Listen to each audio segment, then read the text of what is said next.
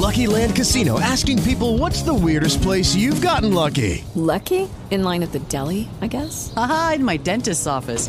More than once, actually. Do I have to say? Yes, you do. In the car before my kids' PTA meeting. Really? Yes. Excuse me, what's the weirdest place you've gotten lucky? I never win and tell. Well, there you have it. You can get lucky anywhere, playing at LuckyLandSlots.com. Play for free right now. Are you feeling lucky? No purchase necessary. Void where prohibited by law. 18 plus. Terms and conditions apply. See website for details.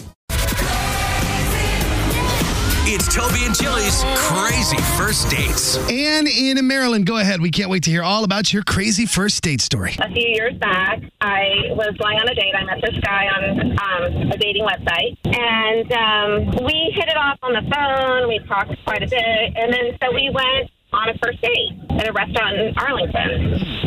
And I was asking him about this thing on his face, and he said, oh, that's a scar. Okay. And as he was telling me about the scar, someone came up and said, hey, it's nice to see you. I haven't seen you forever, you know. And I said, okay, you know, so they did their guy pal thing.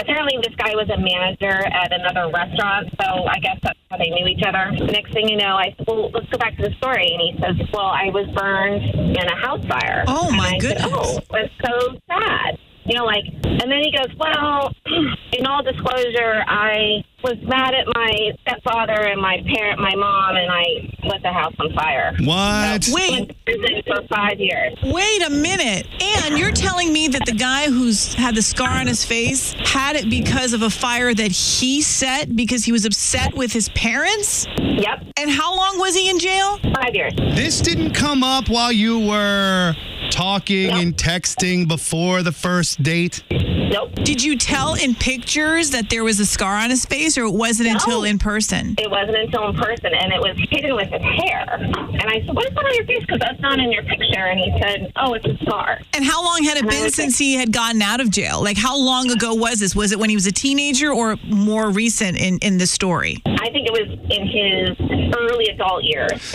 It sounds to me like you didn't take the time to get to know, because once you heard that he had set his parents' house on fire, you were like, okay, this is done. I bought dinner and left. Yeah. So what happens next then? Does he blow up your phone? Does this Yeah. guy, after you've moved on from the date, did he try to like get back with you? Did he try to follow up, another date, anything like that? Yes, many times. I just blocked his phone. I deleted myself from the website, and then I took a long thought on dating anybody on dating websites. Wow.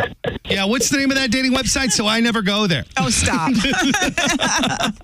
Well, there's a lot of wackadoodles out there, and they're all on the same site. That's the problem. Datapyro.com. This is Toby and Chili in the morning. On 97.1 Wash FM.